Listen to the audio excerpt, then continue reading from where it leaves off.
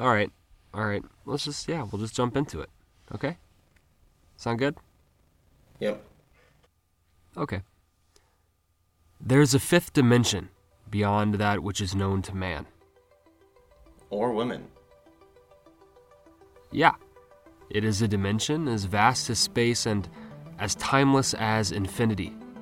It is the middle ground between light and shadow, between science and superstition, and it lies between the pit of a man's fears and the summit of his knowledge.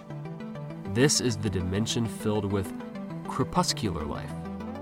It is an area which we call the Twilight Zone. Twilight is a weird part of the day, or night, or whatever, but see, that's just it. It's neither. It's the in-between.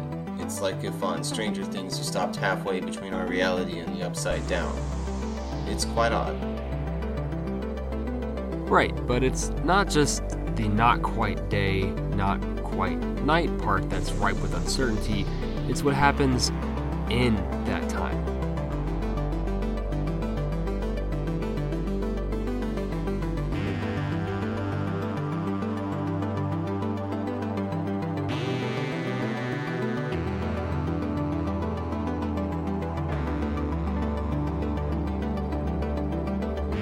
Devin? Richard!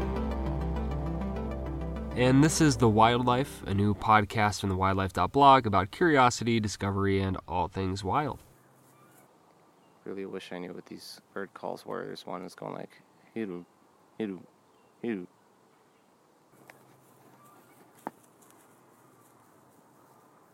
What you're hearing in there in the background is us. Yeah, we decided what better way to explore Twilight than by going out at Twilight. We live in different states, so Twilight is at different times for us, so we sort of just went out individually to capture some sounds and see what we could see, but we'll come back to that.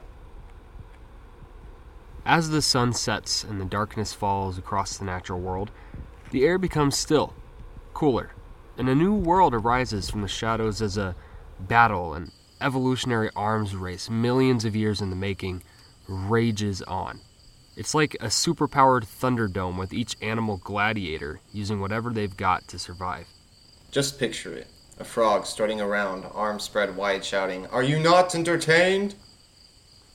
Sight, smell, sound, all of these modified and used in an effort to survive in the Twilight Zone. Twilight is the period of time between light and dark, right after sunset or right before sunrise. Many animals use the in-between to the best of their abilities with a real carpe diem, yellow-esque mindset, capitalizing on the gray to feed, breed, and chat it up with friends too dangerous to try and visit at any other time, whether it's in broad daylight or in the dead of night.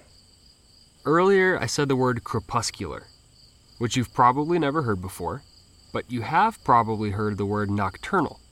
Crepuscular is like that, but it refers to animals that are active at twilight rather than at night. But there's a deeper mystery here than what crepuscular means. Rather, why would any animal choose or need such a brief window of time to do the things most vital to their survival? The reason? Balance. Like a complete breakfast, or like when Thanos... Nope, no spoilers, nope. Richard, when you were out at twilight, how would you describe, say, the visibility? Easy to see, hard to see? Well, it wasn't too bright or too dark. It was quite easy to see, but looking farther into the tree line, you couldn't see nearly as far into the woods. Exactly. So let's imagine you are a predator. Not the kind, but, some type of bird of prey, like a peregrine falcon. Fastest bird alive, reaching up to 70 miles per hour in a dive, more often killing prey by blasting them like a missile than any other way. A formidable predator. But even so, as the Earth rotates and North America enters darkness, the peregrine falcon is defeated by one of its own biggest strengths, its eyes. The same situation plays out with tons of daytime hunters. If we stay focused on birds of prey in particular, it's clear to see why. I like how you just snuck in 2 night vision puns before people are even going to know they were puns. I know, right? Can I take a guess where you're going? Sure.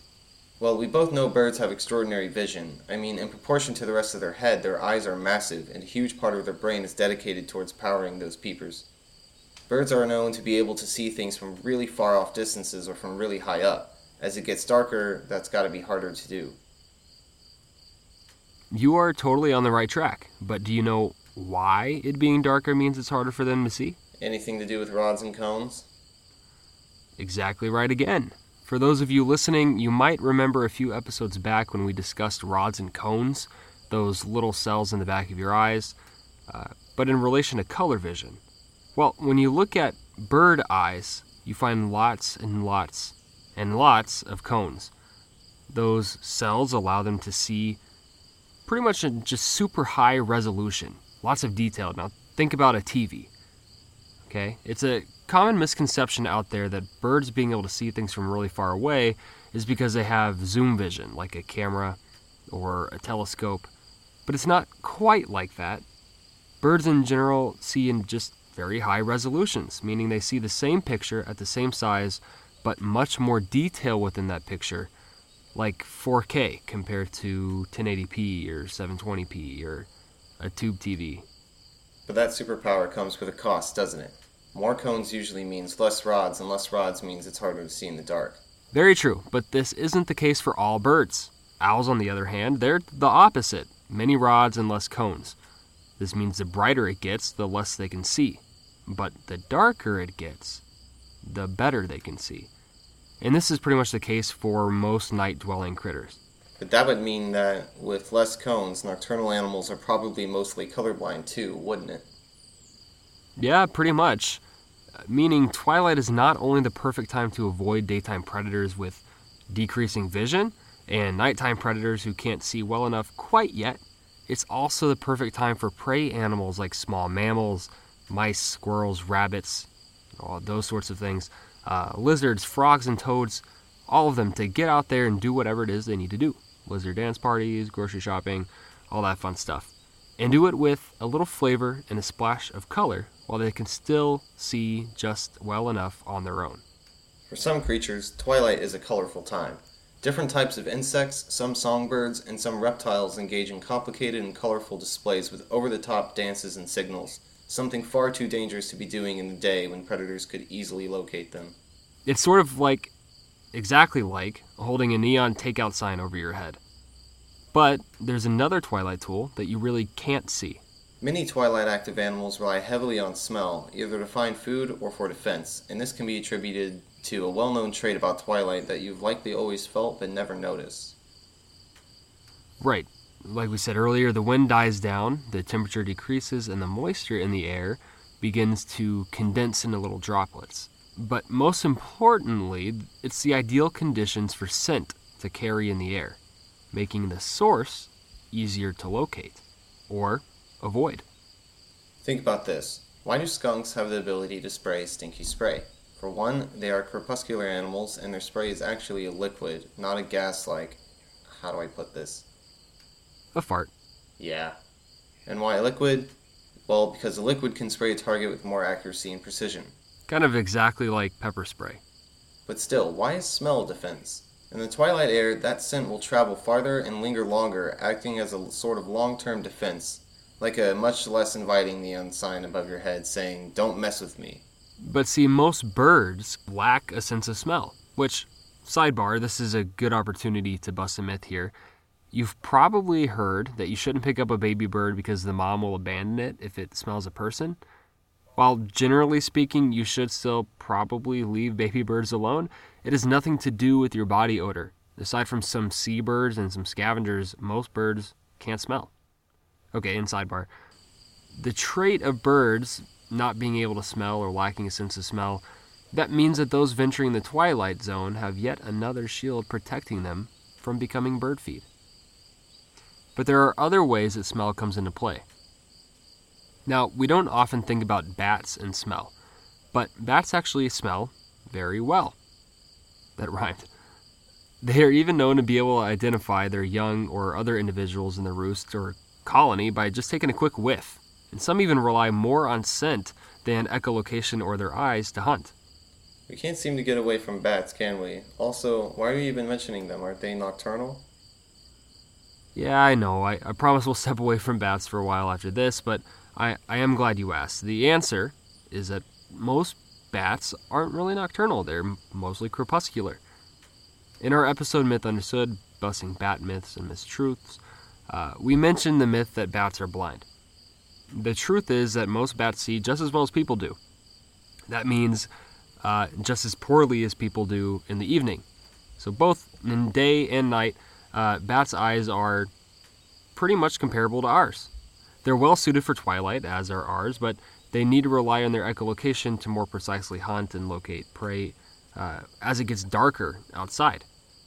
So the only thing that really even keeps bats in their roosts until dark is the risk of being eaten by birds of prey, competition for food from birds that might be eating the same sorts of things like insects. Well, those sound like some pretty good reasons to stay in the shadows. Yeah, I'd say so. So, we've covered sight and smell, but what about sound? Let's turn our attention back to perhaps the most popular twilight animal out there, owls. Who? Oh god. Owls have amazing hearing. When you look at an owl, there are a few traits that immediately stick out as being owly.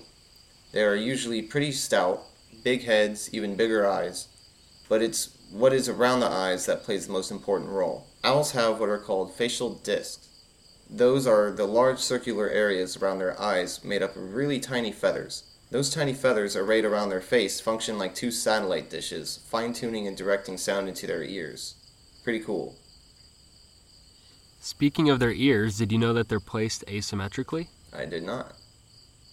Yeah, so like if they were wearing headphones, they'd have one high up, maybe by their temple, or like our temple, and then the other one would be low down, kind of like on our jawbone. So separate. So like if they were wearing those headphones or like iPod headphones, they'd have to have one strand way longer than the other ones, otherwise it'd be tangled around their beak, and that would not be fun if you were an owl that listened to music.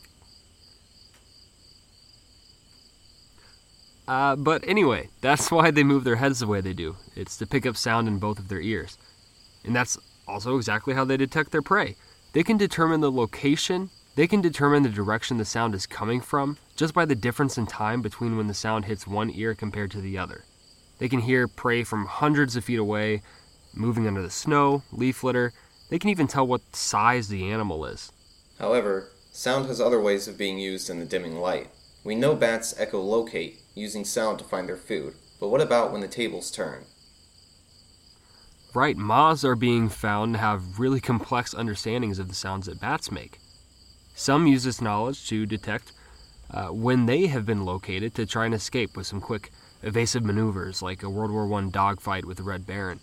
But perhaps the coolest finding is that tiger moths have figured out how to use sound against their foe. By making their own clicks when a bat is nearby, they effectively jam the signal of the bats. It confuses them, and they use that brief moment of chaos as a chance to escape. Of course, not all twilight sounds have such a violent connection.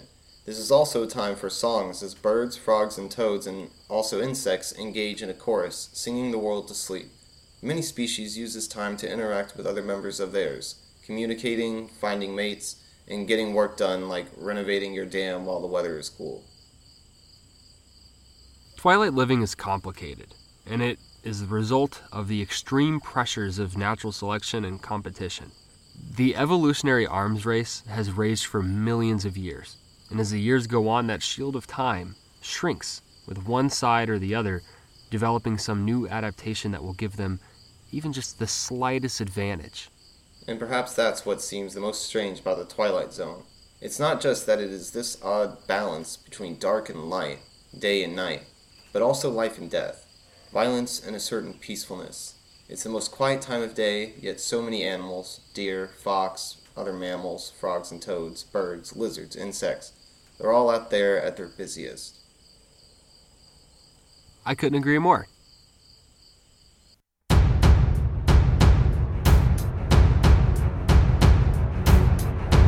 And now, it is time for Animal Sound of the Week. Last episode's animal sound of the week was a green frog. Here is the new animal sound of the week. All right, I'm going to give it a shot.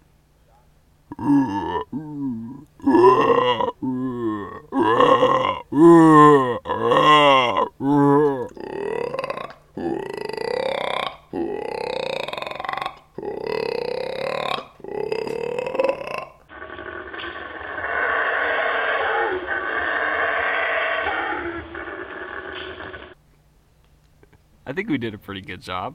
Yeah, it's better than usual. That's much better than usual. Almost like we're closely related. As always, send us your guesses on Facebook for a chance to win a prize. Maybe not a great prize, but a prize nonetheless.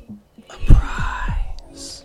Remember, if you have questions for us that you want, nay, need answered, you can submit your questions by sending us a message on Facebook at the Wildlife Blog, or by clicking the green Ask TWL button on the front page of our website. Remember, there are no such thing as bad or dumb questions. The whole of human knowledge came to be only after millions of wrong guesses, near misses, and failures, so never be afraid to ask or try, based on what you observed and already know for that matter, because that's how we learn. Instructions on how to submit your questions can be found at thewildlife.blog/podcast. The Wildlife is listener, reader, and viewer supported. It can be found on SoundCloud and iTunes. If you believe in what we're doing, you can show your support by becoming a patron at patreon.com/thewildlife. That's patreon.com/thewildlife. When you become a patron, you'll gain exclusive access to content, have the opportunity to appear on our show, ask questions, or help read the credits, and you get different prizes and awards. For sources and a more in-depth look at what we've talked about today, check out thewildlife.blog. As always, if we've made a mistake or got something wrong, please let us know with a quick message and we'll do our best to correct it. Thank you for listening, and be sure to subscribe to our podcast in the iTunes Store and share it with your friends. Bye. Auf Wiedersehen, subscribers. Guten Abend after Twilight Nacken. Ach ja. I'm on a bike at the moment. And I hear some birds and some... Okay, it just went through a big cloud of gnats. Oh my god. There's a spider doing a defensive pose at me right now. I didn't even realize it. It's on. There's a leaf like a foot away from me, and there's a spider looking right at me with its two front legs up. I hear a barred owl. It's kind of far. There's a lot of barred owls in these woods. I hear them actually quite often. Getting closer. Hope it doesn't fly away.